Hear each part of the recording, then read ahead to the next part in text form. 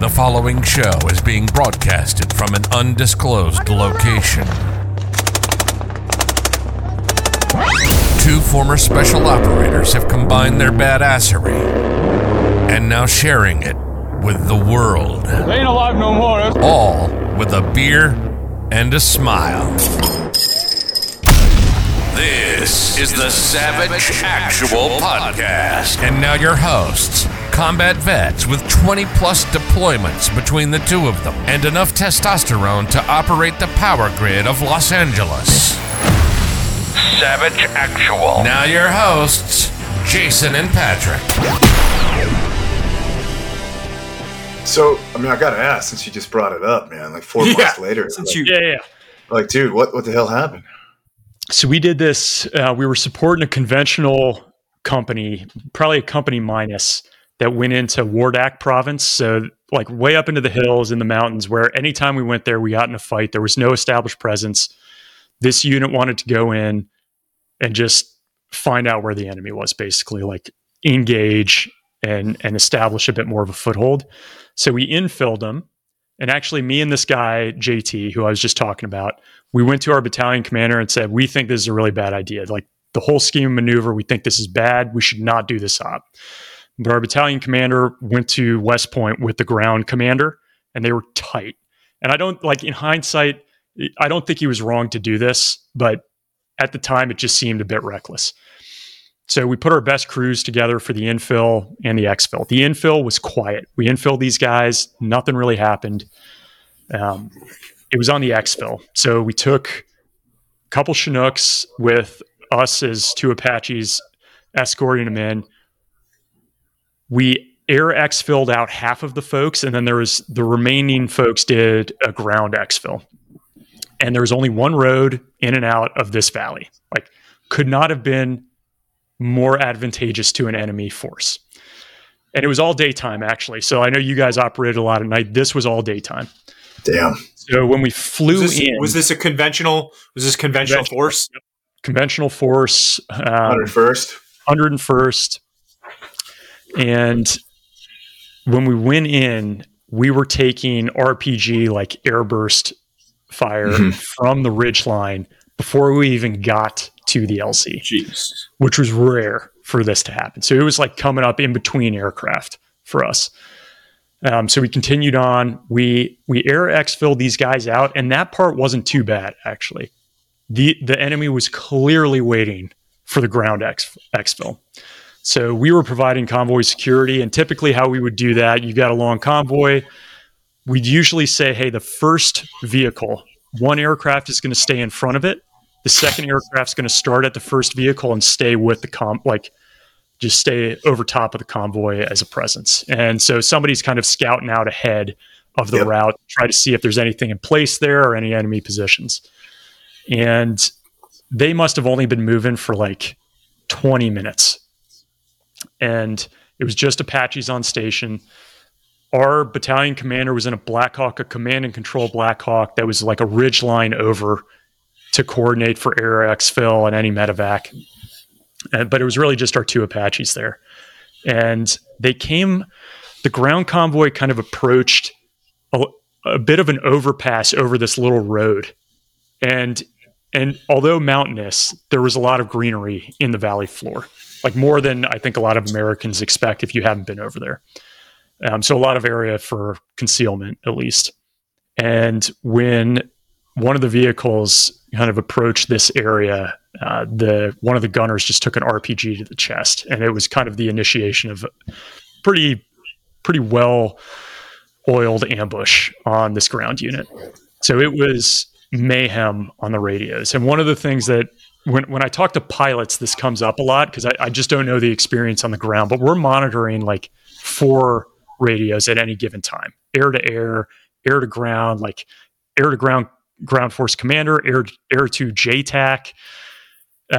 So we're always managing radios, but when something really kicks off and people's their voices kind of change when the intensity increases, it's noticeable for sure. in the air. And it was insanity on the radios, like when this went off. So you've got a major somewhere in the convoy who's not actually in charge, but wants to be because he's the senior ranking guy. But really, there's a platoon leader who's the designated ground force commander. And then there's a JTAC who's trying to call us in. And it was just complete chaos. And we could not find the enemy on the ground. So it was daytime. Really? So we were looking naked eye. We'd switch to FLIR, which is usually a really good way to see him with thermal imaging. Could not see him. And this was the 3 other best guys that I could put on the flight were there. One of them flies AH-6s in 160th today. He's like a phenomenal pilot. We could not see these guys. And the ground guys were just getting lit up. And we're trying to coordinate for a medevac, like we had to go find an LZ. But we just couldn't put any rounds down because we couldn't see the enemy. So this guy JT and the other aircraft finally just said, hey, I think we need to go down low and draw fire away from these guys until they can break contact. Like, I'm not saying you guys got to go do it, but I just want to ask, is everybody okay doing this? And, everybody is like, of course, we're going to go do this. So we set up, instead of being separated, we went into more of like a traditional front and back kind of a wingman formation that you might see in Top Gun or something like that.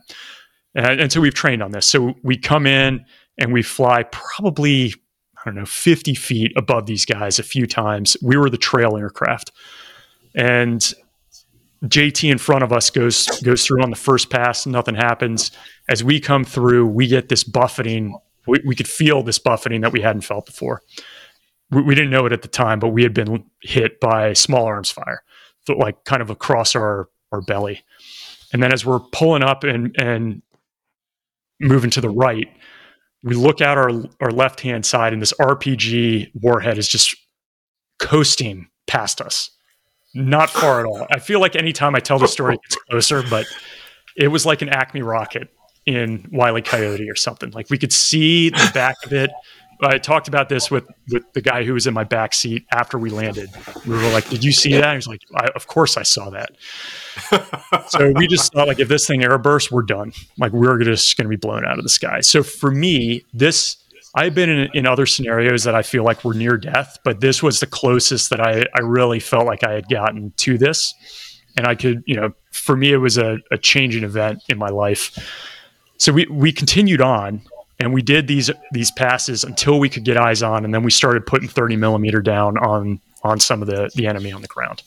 We coordinated a medevac to come in, and we flew for probably 10 hours that day, which is rare. Usually you can only fly for 8 in the daytime before you have to get approvals from general officers. And they approved us to keep flying until these guys were way out of that valley. But we were like actively engaged several times. We went Winchester several times. Wow. Had to go and refuel probably an hour away, and we'd hand off to another team. So we were prepared for it, but man, they got the jump on us that day for sure. And we did some damage, but this is what we had expected to happen. And really, there were very few U.S. casualties in the end. It was more chaos and getting out of that kill zone. Well, I mean, it took everyone together to get out of that for sure. Yeah. And one without the other wouldn't have been what happened at the end. What was your estimation of enemy personnel, do you think, if you had to throw a number on it? I know it's hard to do that, but I don't know. Maybe it had to have been small, probably like 20 to 25. It wasn't a huge contingent, and they were able to stay concealed incredibly well. Yeah, so. The way my mind's working, the sniper side of me. So what time of day was this ish? Probably mid-afternoon, late? Early afternoon. So time of year, was it warm at this point? October. Yeah, it was warmer than expected, especially given the elevation. I wonder, with the being in a valley, the grass, the humidity, the sunlight, the body warmth, like mixing in with this mixture of literally humidity in that grass, might have been hard for you to pick them out in that realm, especially if there was any water nearby. Yeah. I think people have this impression that thermal can see anything, and it's really hard to pick stuff out at certain times. Yeah. Yeah. And and we all know this, how it goes there. I mean, that's those guys going into Wardak, and that place is famously known to be incredibly dangerous. And again, you've got a bunch of local fighters or people that know the ground, they know the area. It'd be like somebody coming and attacking you in your backyard. Yeah, truly. It's just they have all the advantage. They have all the time to set up. They have, like I said, they have all the advantage. So it's incredibly difficult, and especially in a place like that. Jesus Christ. That guy JT, when I interviewed him on this show a couple years ago, he had 4 deployments, all flying Apaches, and I asked him, "Hey, what was the worst op you ever went on?" And it was that day. So to me, wow, it meant a lot. Like, I mean, for me, it was for sure the worst day that I was on. But for him to have so many hours, and like of all the hours he flew, the 10 worst were that day. Like that's how I felt about it, and it sounds like he did too. That's crazy, man. It's crazy. So you get back safely at the end of that crazy day. I mean, I'm imagining you taking the helmet off and getting out of the cockpit. Did you check the bird out? We did, yeah. So the comedic element of this was we had to refuel en route back home. So my backseater was like, "Hey, why don't you hop out, take a leak, and see if we got any holes down there?" So I was like, "Sounds good." So I hop out, and we did a hot refuel. So the aircraft is still running. So like pressure's moving, everything's still on. I check it out. I'm like, nothing, man. Looks good. We get back to our actual base. We shut down. There's no longer any pressure pushing through the system. And we hop out, and there's like oil pouring out of this aircraft. There's nothing like keeping it going anymore. It's just like seeping, like just pouring out of these holes. So he gets out. He's like, "No holes? Way to go, sir." What the fuck? We had flown this whole way. What kind of protection do these things have? Like you said, you were talking about earlier. You mentioned that you guys have ballistic glass or ballistics around the pilots. What other protection are built into these things? I mean, you're driving or you're flying around in a freaking just a battle vehicle. What sort of protections and redundancies are built into these aircraft to prevent some fucking errant rounds taking them down? It is supposed to be able to take a beating, and it has. Like Operation Anaconda early in the war in Afghanistan, like they were getting hit with RPGs, and depending on where you get hit, you can sustain it. But I also knew a guy in 2003 who took a round through the ballistic cockpit cover in his neck, and he lived. But I mean, it went through the cockpit into his body. So you just never know. But the one thing that did work, as advertised, they pulled a small arms round out of our fuel cell. So we had this rubber fuel cell that's self-sealing. So the round went in and sealed in there before it could get to the fuel to the fuel itself. And we had learned about this over time, and I just didn't know if it was true, but that thing worked that day. You're just like, tell them this; they'll be fine. Yeah. Wow, that's crazy. That deployment ends. You get back. Is this your first and last combat deployment? That was, with the Army. So I ended up doing one with the agency, but a very different experience, as you can imagine. So that was it in the Army. Okay. That's definitely what I was trying to segue into without ending your Army career short. Yeah, man. For our listeners out there, the other cool side to your life post-mill was the Central Intelligence Agency, man. So where'd that little birdie get in your brain, man? I mean, you said earlier in the conversation, your dad in the political sphere, working at embassies, and, for listeners out there, I was part of the agency too for a bit. So we actually share a mutual friend and compadre that, ironically, which is crazy, he reconnected me with this guy after years. So was it from the State Department time with your dad that was just kind of the question mark there? Yeah, I think for me, that's something I always wanted to do. And like a lot of guys, I got out of the Army and I was like, I'm going to make a clean break, go do something normal. 3 months into that normalcy, I hated it. I was like, how do I get back into some kind of mission, but not the military side? And again, I'd been married to my wife for several years at that point. So she knew me and this life. And I just wanted to be in the agency. So I applied several times, and it is the blackest of black boxes to get into that place. Finally, got some notification back, and took probably about a year for me from the time that I got notified until I was in the door. And I was beyond excited to get into that world. And it was the thing. What really killed me is I got out in 2009, and these guys who I'd just been deployed with went back in 2010 to Afghanistan. And I was like, I'm sitting here at a barbecue, like I've got the easiest life, sitting at a desk, and they're over there doing that. And I don't like, I just think we're not designed for that, at least at that age in our lives, to watch other people go through that. So I just wanted to get back into it, and the agency was my way to do it. But I guess I should say, Jason, to that question, there were some great stories I had growing up from my dad, where like the agency would occasionally, they'll go and pitch somebody like to be an asset. And sometimes it's just out of nowhere. Maybe this will work. The guy's leaving town. Like, this is our only chance. And I do remember like a good friend of my dad's was incredibly high up in the agency. I just didn't know it until I got there. Like, a conference room is named after him for the area that he worked in. Damn. Cool once I got in, to know that this is this guy who like used to come over and have scotch or whatever at our house. So my dad was the number 2 at this one embassy at the time, the political guy. So he's not involved in the intel stuff, but he's friends with the intel people. And the ambassador has to leave for a week or something. And when the ambassador's gone, they decide to pitch somebody. And it's a high profile pitch. If it gets turned down, it's like, could be disruptive on the international scene that we would do something like this. And they decide to do it when the ambassador's not in town, so it doesn't look bad for the AMBO. But then my dad is the next one in line. So right before they pitch him, this guy comes in and tell my dad, hey Ed, something's going to go down in a little bit. You might get notified if it doesn't go okay. My dad's like, God damn it. You had to do this week when I'm the one like stuck with the bag. I'm the fall guy. Yeah. So he's the fall guy. It doesn't go well.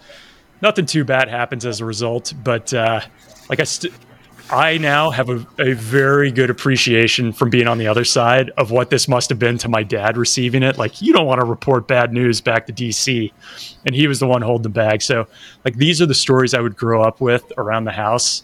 I'd hear enough of them. And so I was always like, God, that would be fun to go do. So you said you applied how many times before you really got any positive feedback? At least 5 or 6. See, that's so crazy just because of you have a super interesting background that you would think would play really well. You know how it is. They love, one of the first things that they always ask, hey, what do you have any time overseas? You growing up in that situation and you having that sort of unique aspect of what your dad did and spending so much time living overseas, being a military officer, having combat. I would have thought that they'd been falling over themselves to talk to you. Like, it's so crazy. Yeah, I could see the hesitation, at least, or the duration of that process, because you have lived in so many different places. You have made so many different contacts.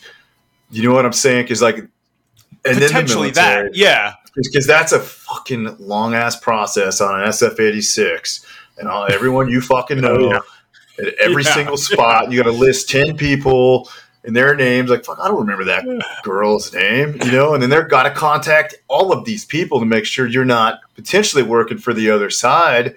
So they're probably just like, oh, fuck, this guy's persistent. We finally got to follow through with this. Like, he's not giving up. So that's one thing you're 100% right there. I could definitely see them like, oh man, this guy's got some fucking, we're going to have to deal with all this guy's shit from the past. That, like, I could see it taking a little bit longer, but the fact that they didn't roll you up instantly is surprising to me.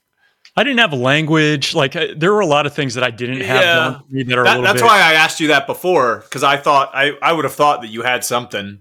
No, sadly, no. So walk us through it, brother. You get that notification randomly. Yeah, man.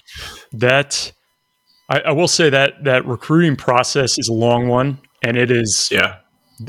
as people would expect, very quiet, deliberate, as much as it can be. You're not talking to anyone about it. Obviously, I tell my wife, so she's tracking, but everything is quiet, and you have no idea where you stand. Where were you living at the time? We were in DC. So part of okay. Well, that makes it easy. We were in North Carolina, but basically what I said is, I don't know how I'm getting back into the mission, but we're going to the epicenter of it all, which to me was DC. So we went back to DC. 100%. And I just wanted to be close to whatever it was that I could hook myself onto. So yeah, it was convenient to be there at the time when I'm going through that process. Once, you're in the dark for a lot of it. You go through a whole bunch of questions, scenarios.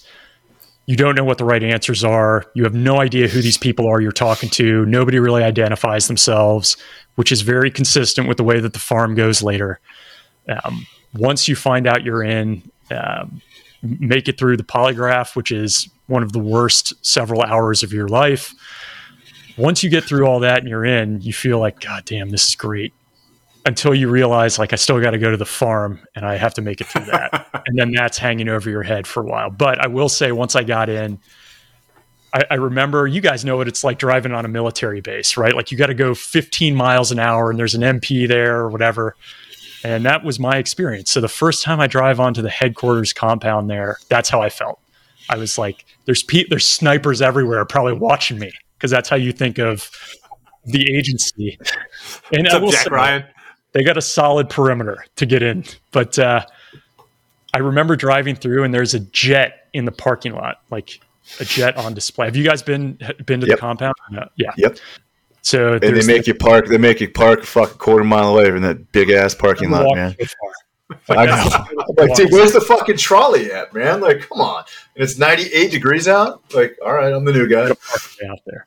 But I just remember thinking, this is badass. There's a jet from the Cold War in the parking lot that I could just go walk up to. There's like a piece of the Berlin Wall. There's those tank barricades that were on the beaches in Normandy, like sitting right here. So I was immediately just like, this is badass.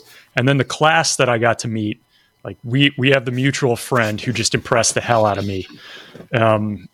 Backgrounds from all over, tenured professors at Ivy League schools, people who are on like the astronaut program, white dudes who look like us who spoke native Mandarin. I was beyond impressed with these guys. And there were a bunch of former military, but not a ton, all walks of life. And the guys who were former military, like jet pilots, Marines, all kinds of stuff, man. So I was very humbled to be in that group and super grateful to have just gotten my foot in the door. And then what happens is, once you get in there, you spend, they bring people right out of college. And if you come right out of college, you got to do a couple years working desk jobs at headquarters, which is one of the worst things you ever want to do. That would suck. You just want to get to the field. It's like the military. Like, nobody wants to work in the TOC, but somebody's got to do it, right? So people who are 22 need to learn how to write, and just mature professionally. So they got to spend a couple years. For people who have prior work experience, you do like 6 months at a desk job, and then you go to the farm for the duration of the farm, which is a long time. And that is, obviously, you can't say too much about it, but I would say it's a very big mind game. And there's not a big attrition rate there. Again, like, I think they do a good job of getting the right people in the pipeline. Like, maybe you lose 10 to 15%. But you never know where you stand in that thing. And they do cuts at the midway point and at the end. And it's a long process. And all of a sudden, like, somebody's just gone. And to lose somebody at the very end is super hard. We lost somebody who we had been with the whole time, like in our small group, and we had no idea. And they just told us, hey, this dude, all along, he was having trouble and never said anything about it. And you go and do ops and make a fool of yourself. You run these surveillance detection routes, and sometimes you're good, sometimes you're not. You go and you're doing these mock asset meetings, and there are all these things you got to remember and do. And you're going to mess stuff up, and you come back, and probably like you guys after an op, or like we did after we flew, like you come back and you just put your cards on the table. Hey, I did this and it sucked. What'd you guys do? What'd you learn? Is there a place that you found that works? Like, should I do an op in this area? This dude never said any of that. And we just didn't realize it. And it was one of those learning things. Like, he just didn't ask for help. And in the end, it bit him. So we kind of lost him at the end. Well, I mean, I don't know if you remember from our discussions but I had worked specifically when I was with the agency. I was specifically working with the guys coming up from the farm, doing their surveillance detection and all that stuff. And I saw, I mean, not very often, but we saw some crazy wazoo stuff before. Like, what is this guy doing? And then we would sit down with the instructors from the farm who would brief us about, hey, this guy's SDR or whatever the case, whatever they were doing. And yep. I always felt like they were very protective of the students, I guess rightly so. But there was a couple times when some people did some silly stuff and they were just like, yeah, we're going to have a talk with them later, But and they do. I will say one of the things that they do really well is they do not pull punches in that place. Like, it is very a hard love environment. And even where I was at on the conventional side of the Army was not that way. There was still some softness built in to the eval cycles and all that. But there, if you screwed something up, like, you were going to know about it. And the expectation is, because you operate independently so often. I mean, I know certainly for you, Jason, like, you were protecting us downrange. So you were there for us in a war zone. When we're operating in a normal place, you're on your own for hours and you're meeting with somebody, and it's your responsibility to be honest about what happens. And if you screw something up, you got to tell people. So if they feel like during training that you're not owning up to something that went wrong, they are going to destroy you, because they can't afford to have you kind of on your own making something up about intel or an op that went sideways that could endanger an asset or somebody else in the team. Yeah, that makes total sense the way you described that. Yeah, I know you can't say like how long directly this was, man, but was there a point in there, like most courses, where you started feeling, all right, I'm starting to get this, or was every day like, fuck, man? I truly didn't feel comfortable right up until the end. Like, when they told me I made it, I was like, whoa, surprise. Now, in hindsight, that probably wasn't realistic. Like, I think I did just fine going through it. I made my share of errors like anybody. But I think looking back, I was probably on a good side. I had a Marine colonel in my small group that started out that dropped out 2 months in. Like, for him, he was like, I'm just not playing this game. I'm too old to play this game. And he was a MARSOC guy. And I was like, I didn't even know Marines quit anything, even if it's a game. But I could, like, looking back now, it's a bit of a game that you got to immerse yourself in to get through. It's hard for the warfighting types because I'm sure it's so academically heavy, and it's.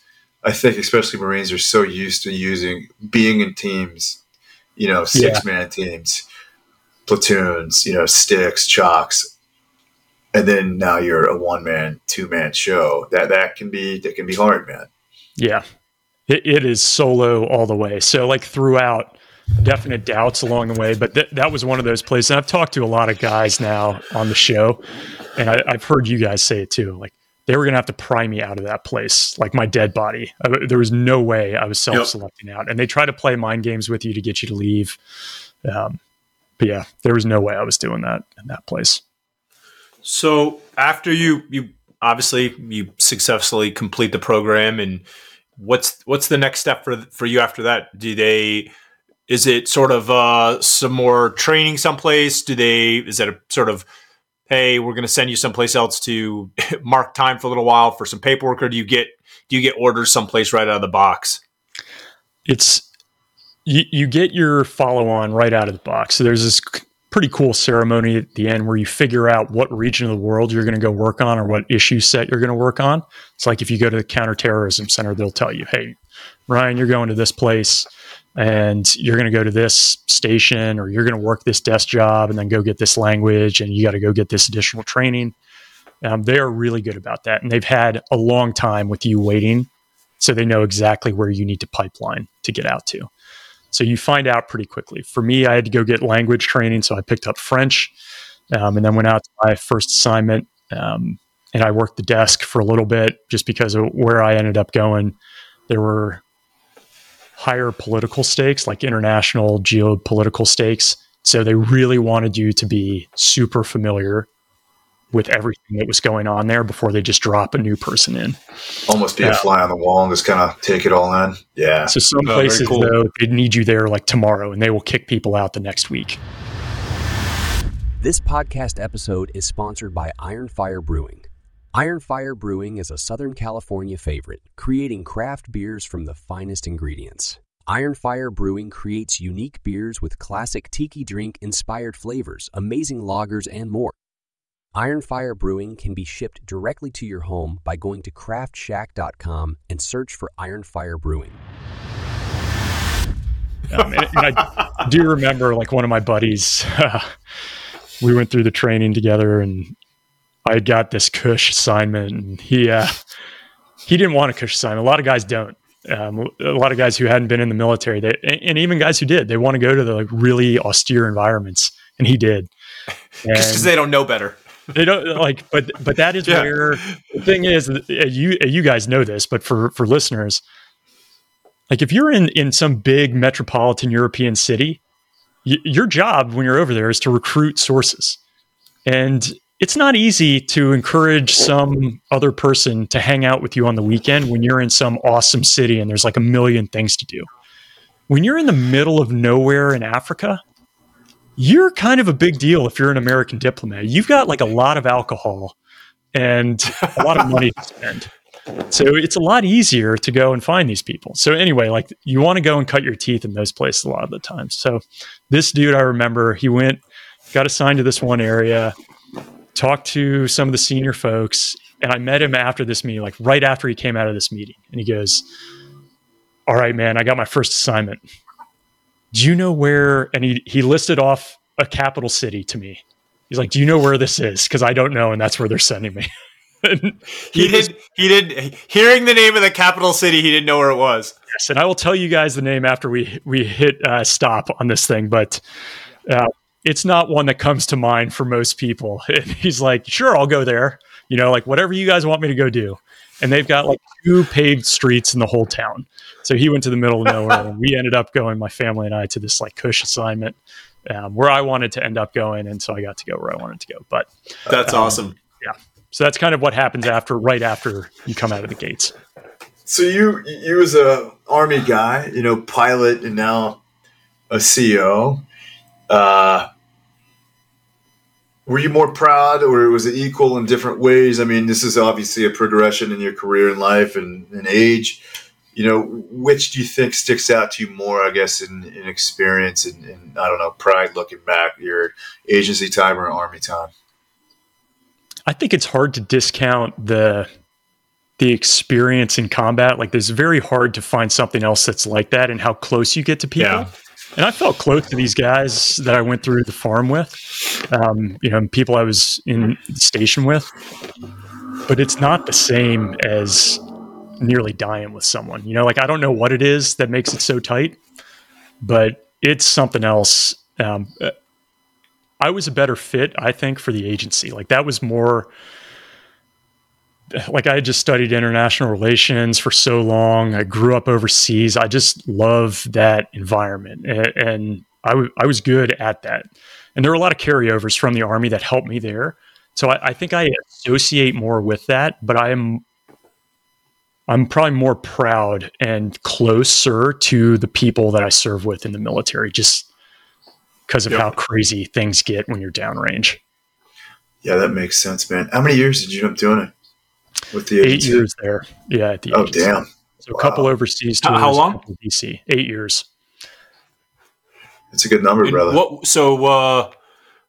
Is there something that you can talk about that's like big that stood out during your time? Like one of the, like an oh shit moment? Yeah. I mean, and especially, you know this, Patrick, from watching and surveilling other people. and obviously, Jason, you've seen this stuff in the war zones, but one of the greatest fears that you have is when you're going to meet an asset is like, you want to make sure you do not have surveillance on you. And so like I don't know if this is confusing for folks, but you're in another country, you're meeting with a human source who's risking probably everything, their lives, their family's lives, everything to meet with you. And when you go meet with them, you cannot bring surveillance, which is like the local government or a terrorist organization. They cannot be following you to that meeting because they don't really want you. They want that person you're meeting with. So your greatest fear is bringing surveillance to a meeting. So most guys who you talk to will say, you want to see surveillance. Like, it's better if you see surveillance and can then break off and go do something else and not go to the meeting. When you don't have surveillance, it's your best guess. Like, maybe you missed it. Like, in the back of your mind, there's this little voice that's like, did you see it? Are you sure you're clear? Like, you're black, you're ready to go. And you do your best to apply the training, and you learn over time, like, what to pick up on. But man, that's a huge fear. So I will say every time I went on an op, I never overcame that. And I've heard, the only other thing that I've heard, like, I'd be interested if you guys experience this on the ground from some other perspective, but any naval aviator I've talked to will say this about landing on an aircraft carrier. Like, it never got easy. It's always a crapshoot. And that's how I felt going into every op. To me, like, I always had that pucker factor. There were times where I was flying in an aircraft I could not believe I was in, or I was picked up in an aircraft that landed in a place like completely blacked out without a runway, and a dude who wasn't wearing night vision goggles and landed with one flashlight, like, click, and was able to bring this thing in, like a foreign partner force that was able to do this. Carrying money around in a briefcase, like more money than I'll ever have in my life, crossing a border that I should not be crossing. Those things, like, will forever stick with me. And part of the reason that I started Combat Story to begin with was those stories that you hear about, like when you're sitting at the chow hall in the military, or when we're sitting in a station after hours. It's those ones that, like, come back. And one day I hope I'll be able to talk more about some of these ops. And I hate not being able to share more, but you guys know, totally I know got it, man. This very well. A couple times I'd go out on ops, and you got to have a reason to be in a place at any given time. Like, it's got to look like you're supposed to be there. And there were a couple times I'd go in and get massages because that was like the only thing that I could do to be in that area. So I would roll into a meeting, greased up, like, I look like the most oiled up dude you have ever seen in your life. And I'm sure the asset was like, what the hell is this American? He's like, why is it every time we meet, you're just greasy? You're lubed up. That's hilarious, because in a town called Solomania, we used to do AFAMs. We used to just go drive around, especially when you're new to an area, and just go get used to it. And one part of town had a massage parlor, and I did. And it was fucking amazing. And it wasn't just once or a few times. I definitely did it about 10 times over the course of my couple of years there. And it was. So would you call the massage happy or sad at the end? They definitely tried to be happy, and I was just like, nah, not having it. I'm like looking in the corners for cameras. No. Hands to yourself, bad woman. And it was fun because you got to write everything up that you do afterwards. So, like, writing up get my receipts for this, and hey, I spent X amount of Uncle Sam's money getting this massage. Thank you, Uncle Sam. That's right. We did a debrief once. I did a very long debrief with a guy through a translator, which is not uncommon, but in this case, I was speaking one language. This guy was translating it into another. And then there was just no English in the room. Like, I wasn't speaking English to the translator. I was speaking French. He was translating into something else. And then, so the telephone game of this just, it sounds really lame after you've been in the military to say it, but, like, these are the things that just wear you down over time. Like, your mind just gets sloppy and taking notes and things you got to remember because you can't have notes on you in case somebody stops you. Like you can't have all this stuff written down. So trying to make sure I'm getting the right stuff, and my French isn't great, and like they're translating into some other language that nobody else knows, and like, are we really getting the right stuff? Yeah, it's always a concern. Is the translator saying exactly what you want him to say? Like what's his spin on this? That's just from English to whatever is always a concern, you know? Yep. And I will say, Jason, one of the times when I was in the war zone, we had our GRS guys and we went out to lunch, and it wasn't an op. We just went to lunch with these guys, me, another CO, and two GRS dudes. And as we were leaving lunch, we're getting in the car and I'm riding in the back seat. And I was like, hey, I had my eyes on these people kind of down the way. We start driving off, and I was looking behind us because I had no rear view mirrors. There was nothing else I could see out of. So I was just looking behind. And I told these guys as we got in the car, I was like, I'm pretty sure these dudes are going to be following us. They're like, nah, we know this place. Nothing's happening. Sure as shit. 20 minutes later, these guys are with us. We go through a roundabout. They stay with us in this roundabout. Like, clearly they're staying with us. So we had some local national support that we were able to call in and wrap these dudes up behind us. But in a war zone, you don't know who it is. Like, is it government? Is it terrorists? So to me, like, this is the first time I was like on the ground rolling around, not like a Marine had been before, like you guys. So my pucker factor was through the roof, dude. Through the roof. Got like GRS guys all kitted out with their weapons, and it's like, we got terrorists behind us. Holy shit. And at first they were like, we don't believe you, man. We know this place. And eventually they're like, we got this. You just stay put. And it was awesome watching them like click into gear. Like, this is what we do. They're making phone calls. It was super cool to see that in action, like with my own two eyes for once. And I'm sure they want to see something happen too. I think they get bored just driving around. They want to see some action. We get bored, brother, but especially in Baghdad and Iraq at that time where I was at GRS, and especially being in Iraq in 03 and 04, and then coming back in 2012 and 13, I saw true carnage. So, and my graduating class were the guys from 13 Hours. So the surviving guy, one of the SEALs who came in on crutches with a scar from his hand, didn't really work, all the way up his arm, down his chest, got blown off one of the buildings. Literally told us, and I never forgot the words, he's like, you guys are truly alone. He's like, you're usually in pairs. He's like, it's on you to not drink like we all do as much and PT and train. He's like, when shit hits the fucking fan, you don't have a big QRF, dude, if any. Like, you better fucking know your boy that you're in that fucking car with. So the way they drove that home, and especially at that time, I watched it be very passive in early 2013 to where we're just going out to the mall in Baghdad, which is a fucking mind fuck to me.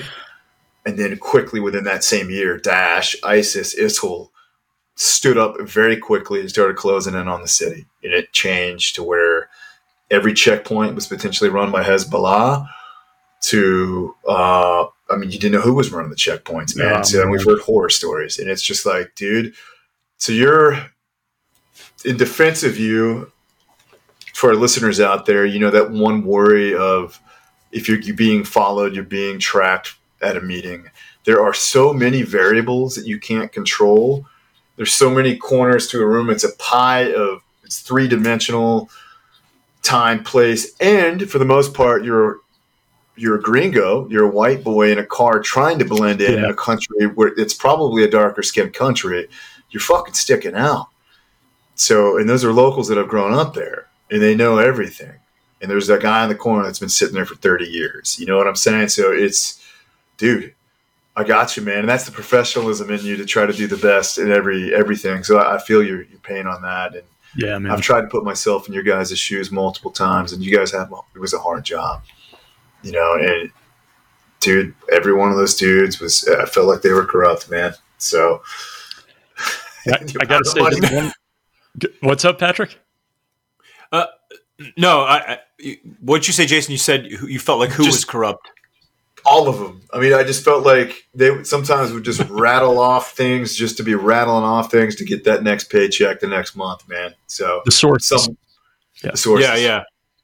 And you probably have a lot more. Yes. I mean, potentially, yeah, for sure. I would think that, especially when they're, Ryan was just talking about crossing borders with cases of money, when these people are given information and they're getting these big paydays, they're sort of incentivized to come up with some other shit, so. Oh man. And I should say, you had mentioned, just in case anybody I know watches this. So I was a collection management officer. I was a CMO, not a CO specifically. So I went through the same farm training at the time. We all went through that.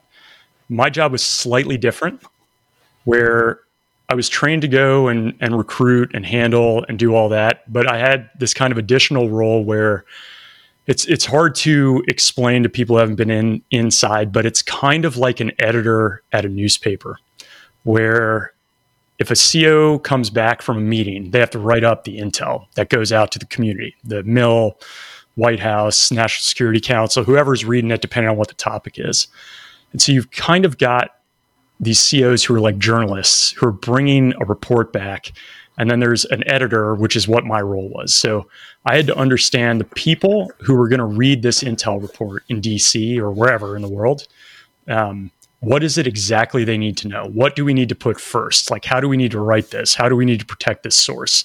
And the COs can do a lot of that, but they're focused on collecting the intel and like really understanding the trade craft. So a lot of this was on me to understand, like, how do we package this and get it out? And I'm supposed to understand what the consumers of the intel need. So when one of the COs is about to go meet an asset, they would often come to us and they'd say, like, hey, what does DC need to know from this meeting? And it was my job to say, if you can only ask 2 questions because he had to get out on his lunch break and he's only got 15 minutes, you need to ask these 2 questions because we might not see this guy for another several months. So like I had to be really dialed into what was going on with whatever our intel consumer was at the time. That's super smart, though. To look at this and say, like, Ryan passed himself off as a CO, because that was not the case. Yeah. Well, I mean, it's super smart. That sounds like a super interesting position in something that's like, sorely needed. I think, like you said, you're sort of that editor. You're a little bit of that go-between between that raw intelligence and what's disseminated down the track. So that's super interesting. It actually sounds like a money and time saving thing. Like, what is the most pertinent information and how short of a package with the least amount of words to get the same effect can we do this? Because time is of the essence, like in most times.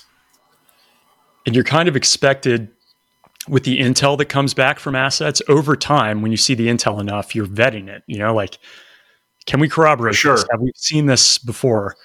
And one of our roles in that case is, like, we're a little bit more objective looking at a case, as opposed to a case officer who becomes pretty close to the asset. Like, you get really close and it's personal to you. And part of the reason they have us go through the same training and do the same work is so that we understand that when we're kind of on the other side of it. But there is that expectation that you're kind of trying to keep the CO in check as well, when they may have some internal bias just because they really have connected with this asset. And I'll bring up a very quick story real quick. And that internal bias can lead to complacency, especially into a war zone. And Ryan, you know this story with the female case officer that said, hey, these guys now, they're with me, and 2 or 3 of them actually had suicide vests on and like clacked off inside of an agency base in Afghanistan, in Kabul in 2014, I think was when it happened. So that's a crazy fucking world, man. Like, God. That was the coast bombing in 2009 too, where, bring this guy in, don't check him. Other people, like GRS guys, were like, nope, we need to check this guy. And they said, no, we're not going to. He came on, because you just get tied to it. And you just want to believe that this intel they're telling you is real. So And anyway, it's a bit of a check and balance, I would say. And within the agency, the CMO track is kind of looked at originally back in the day, like OSS days. Guys were case officers and their spouses would be CMOs because guys didn't type anything. They just came back and said, hey, this is what happened, and their wife would type it up. So they kind of created this track out of it. And it's become like far more formalized and structured. And it's not like that today. But that's, if you're ribbing people, that's kind of what you would hear for CMOs, and we'd go back and like COs or knuckleheads. So when you graduated the farm, did you get a dress from someone? Yeah, so it was like full circle. Not have happened to a better guy. I should have gotten that in that case. Well said, Patrick. That's said. Right. That's as soon as you said that, I was like, that's the first thing that popped in my head. That is it. So could not have happened to a better guy. But yeah. So, and actually, one of the more recent heads of the CIA came out of that track, which is pretty rare and is now happening more often. So anyway, nice. Small sliver there, but I just a caveat so people don't think I was passing myself off as something. Yeah, no. So what made you step away from that life? You said you did 8 years, and you're not 100 years old. You still got a lot of fight in you. What's going on? What made you decide to take on a new course in life? I mean, you guys know this, like moving, whether it's the military or the government, you move every couple of years. It's tough. So I've got 3 sons and a wife who has like a real job that pays more than mine. That always helps. Also, I know very selfishly wanted a career, and it's not easy to do when you're living in the middle of nowhere. So my oldest son at the time was 11. He had moved 10 times in that 11 years. Wow. So he's surprisingly psychologically normal today, I have to say, for what we've done to him. But I think part of it was like, let's just get some stability. I've had my chance to go play G.I. Joe and do these great things, but my wife hasn't, and my kids don't have stability. So picked an area where we could land in the tech world where she could find work, and so could I. So we consciously made this decision to step out. And as we made that, I was trying to figure out, hey, there probably aren't a lot of jobs for people that did this type of work. Like, you don't really need a lot of helicopter pilots or editors in this sense, like I was. So my last job at the agency, I worked at our Center for Cyber Intelligence. So I was like immersed in cyber threat actors. And I picked up a couple cyber certifications along the way, like ethical hacking, pen testing, some scripting work in Python. And I really enjoyed kind of that perspective. And it was funny because I was sitting down with one of these guys who went 160 at the dude I had flown with before. And I was like, hey, I'm going to this Center for Cyber Intelligence doing cyber stuff. And he was like, why are you doing that? We got this counterterrorism fight. And it was probably maybe like 2015, 2016, like you had the election, US presidential election that had been adjusted slightly, and misinformation out of nowhere, and cyber threats in Ukraine. And I just felt like this was the future, and a place where they kind of needed people who had seen these threat actors up close and personal. And it was a really good decision in hindsight, because these big tech companies fight this all the time, just in a different domain. And the only people who really know about these threat actors are folks coming out of the bureau, the agency, the military, running offensive ops, defensive ops. It's a different world, and it's really, I don't know, it's been interesting. But the crux of the answer to your question, Patrick, was it was a family decision to kind of like find stability for everyone. Yep. Yeah. Makes total sense. What year was this when you hung it up?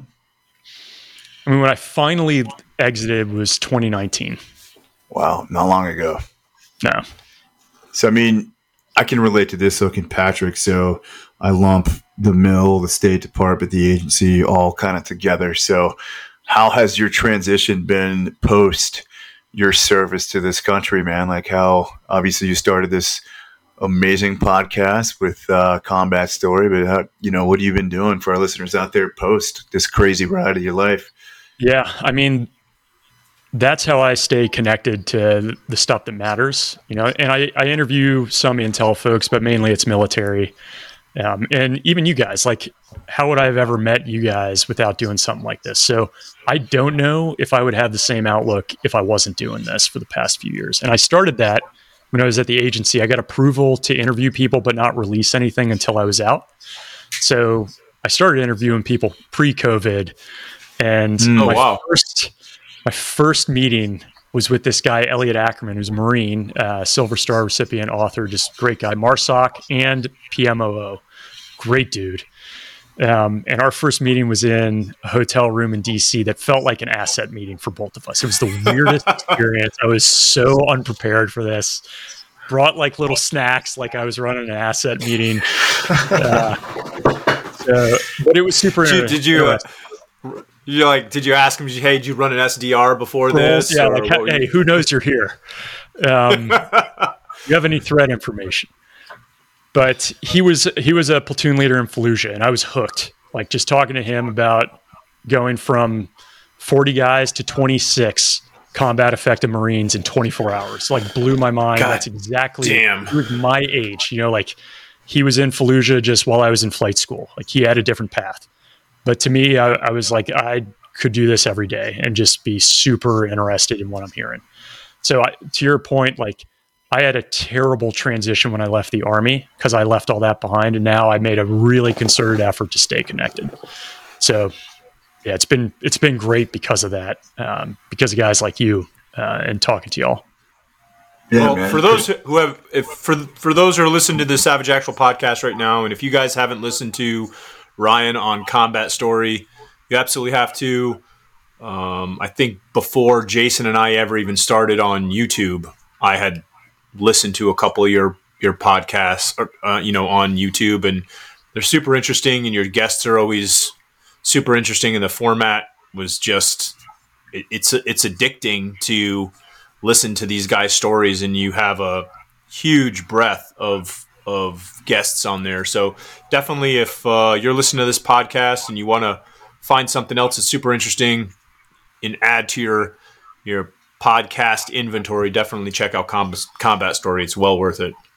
Yeah. And we got Jason signed up to do we're doing a documentary as well with this. So kind of reinvesting back into the podcast, trying to share some of the experiences the way we do on the podcast, but from a slightly different perspective, where I'd be curious if you guys hear this too with your interviews, but a lot of the guys I've talked to have really strained relationships with family who just have no idea really what they did downrange. They don't brag about it. They rarely talk about it. Family members don't really know what they experienced, and maybe they see a movie now and again, and all they can do is imagine. And I just want to give people more context for the kid who's out there, or the spouse who's like, I just don't know who this person is anymore.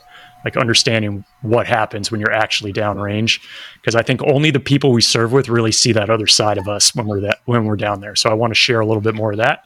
So Jason, you're one of the folks you brought on, so I'm really appreciative of you sharing more time with us for that. So we got that coming out later this year. That's awesome. It was good. And that's I would say that was a good experience, man, and quite jealous of your brother's humble abode in Tampa. What a beautiful home, He has talked about that. He has talked about your brother more times than I can count. It's so hilarious. I'm like, all right, I got to meet this guy at some point. So for our listeners out there, what little I know, Ryan has a really cool, unique family. And especially from the mill side. And that brother specifically, I thought you said he was a Ranger, correct? Yep. Yeah, so Army Ranger. So you got one ground guy out of all these air boys. And he sold arms to like Russia or something, or ammunition or something. Yeah. So we got, just a month ago, we released an interview with him. It's the first time I've interviewed him just about what he did. So he was pre 9/11. So he didn't deploy post 9/11, but he spent a lot of time downrange. So if people have seen, like, I think it's War Dogs, basically he was a contractor with this company that he ran, and they were the only American company licensed to work directly with the Russian government to procure helicopter components and helicopters and ammo and sell it to the Afghan army through U.S. government contracts from like 2008 until a few years back when he sold it. And he was at the right place at the right time and took a big risk. It wasn't, he just happened into it. Like, he was at a cush job at General Dynamics in the same field. And he and a couple army guys were like, hey, we see an opportunity here. Let's take it. And, deliberate, but very risky, figured it out, won their first contract. And in the end, they were part of a $10 billion contract that they won alongside Lockheed, like Leidos, major organizations. Wow. Yes. That he just put together.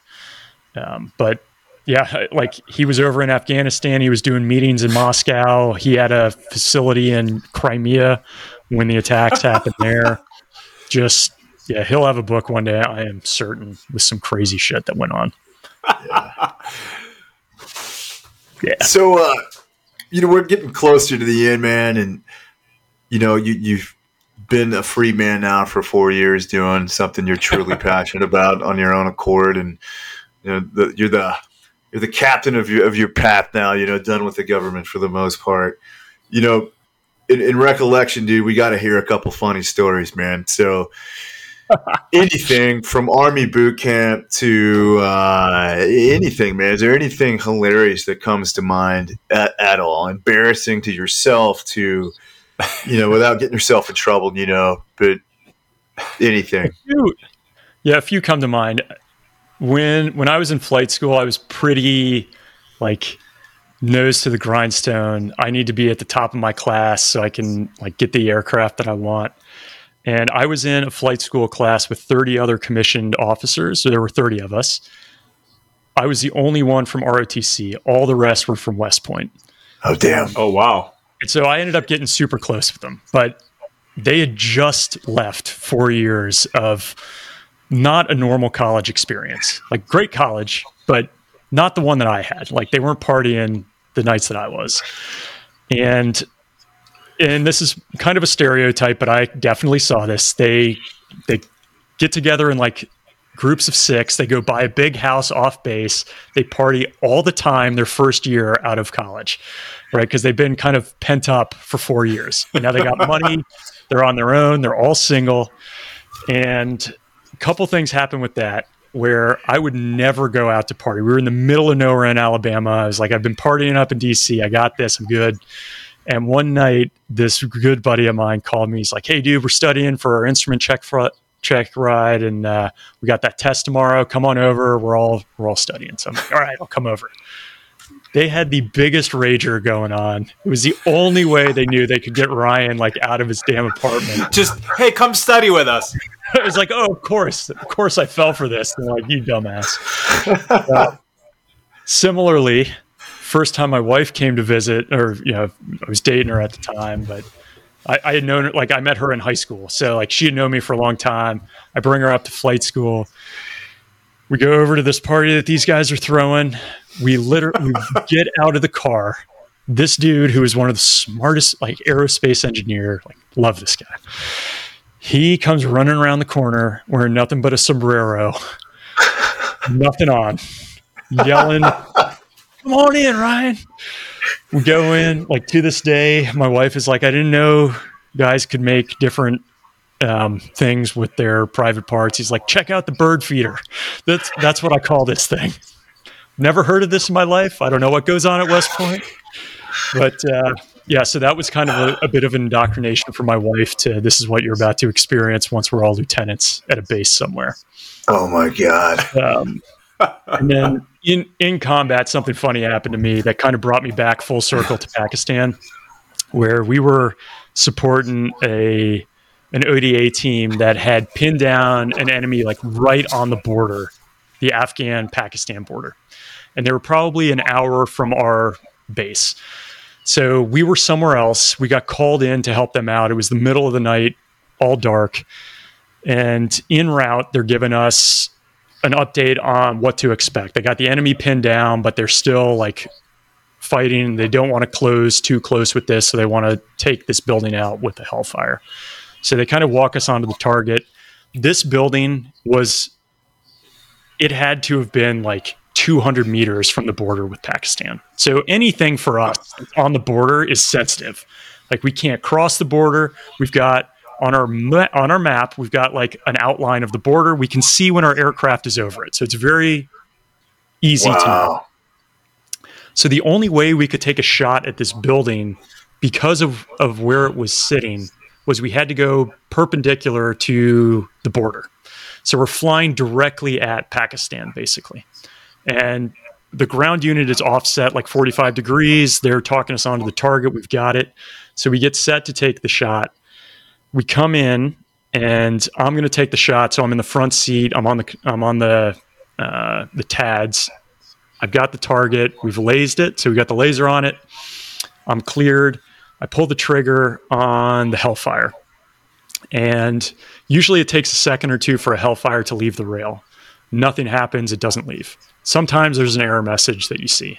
So we get this error message. Nothing happens. So we turn around and go outbound, and we tell the ground force, hey, we got to reset for another shot. We're like, fine, sounds good. So on our outbound leg, we're looking at this, and the computer, each Hellfire has its own computer on board in the Hellfire. And our computer is telling us that there's this error message that we've never seen. So we're like, what do we do? Let's just turn the Hellfire off and turn it back on. Like that works for our computers when we're on the fob. Let's just do that. Sounds good. Like with this multi-$1,000 piece of equipment. So we turn it off, turn it back on. Hellfire spins up, looks good.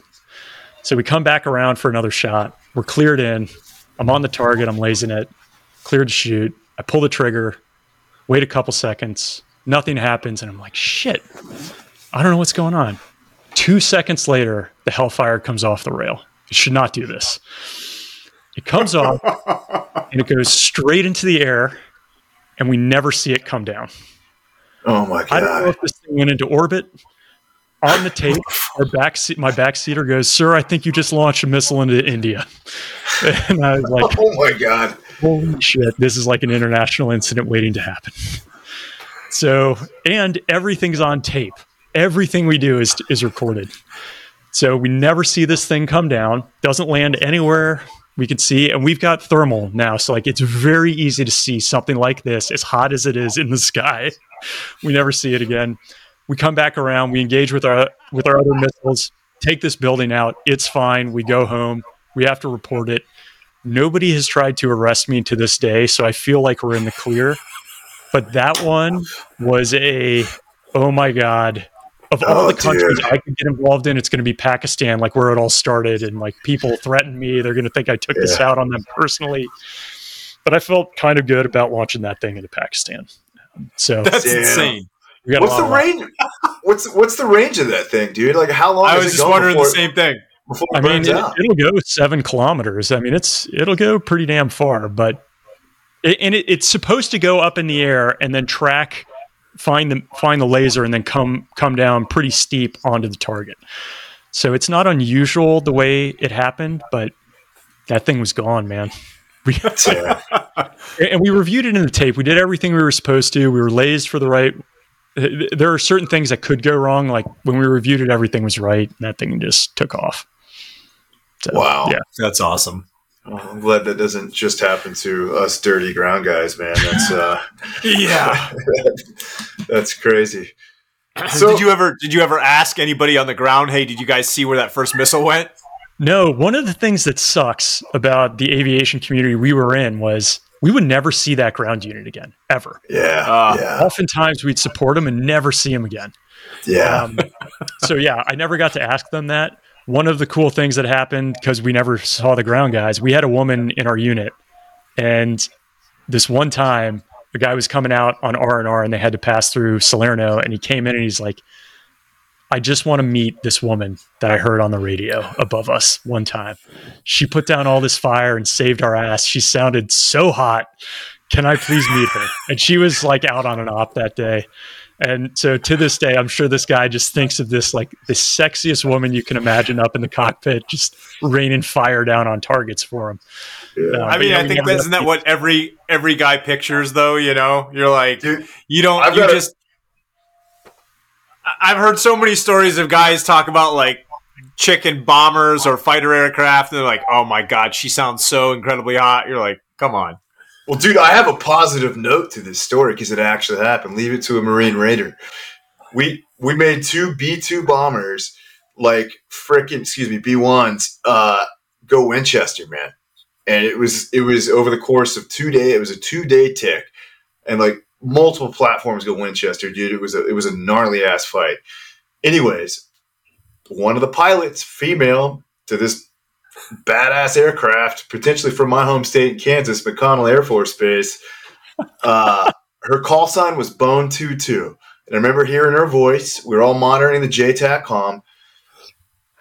We call it Z Wayne was my buddy's name. I won't say the entire last name, but his nickname was Z Wayne. Found out who she was. Actually went on a date with this woman, man. So we heard her voice. And especially the one female, because there's no females hardly, especially in the Marine Corps realm, especially in combat. We all heard her voice, and it was just like, man, this is like this angel. You know, she's crushing. It's like the death angel, man. But the voice is so sweet. It's like almost tucking you in a pillow and a nice blanket. You know, she had the most amazing voice as well. And he actually did go on a date with and actually got to meet her. So I don't know anything else. But it really happened, and I wish I could hear more. We need to find that guy and actually interview him too. So that's great. That's crazy. For our fans out there, guys, wrap it up, man. Like, how do we, for our fans that don't know anything about you and they do now, but like, how do they get a hold of you, man? How do they find you? How do they find your social outlets? What's the best avenue? Yep, websites, all that. Yep, Combat Story on YouTube, at Combat Story on Instagram, and kind of the big episode we had that really broke us out. We interviewed a guy named John Shrek McPhee, and his former Delta operator. He's a character. For whatever reason, that thing just blew up. And not for whatever reason. I mean, the guy is a character. And he's hilarious. We've interviewed him a few times. So if you're starting somewhere, a lot of people start there. But I would start with you two as well. Had Jason on. We did a 2-part series with you, Jason, just to get the whole story there. Actually, one of the YouTube shorts with you, Jason, is the biggest one we've had. You just told a very short story about walking up on some Taliban, getting the drop on them. I can still remember the way you told it. Like, for whatever reason, it struck a chord with a ton of people. Millions of people have listened to that. So there's a lot of places to start, but those are ones that people kind of go to first. Crazy. So if you're listening to this, make sure you check out the description of the podcast. I'll have just a link. You can go right from the description and go to that link and click on it for the Combat Story podcast, the Instagram and the website. I'll have all that on the description.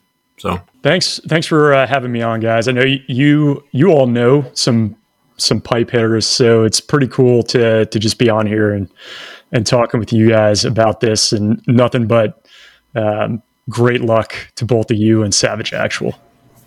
Thanks, brother. This has been Savage Actual. Jason and Patrick are 2 former special operations guys who interview interesting guests who talk about video games, airsoft, and military subjects. Basically, they drink a lot of beer, talk about shooter games, and have fun. What's not to love? We hope you've enjoyed the show. If you did, make sure to like, rate, and review. And the fellas will be back soon. But in the meantime, find them on Twitter, Instagram, Facebook, and YouTube at Savage Actual. Y'all be cool, and we'll see you next time.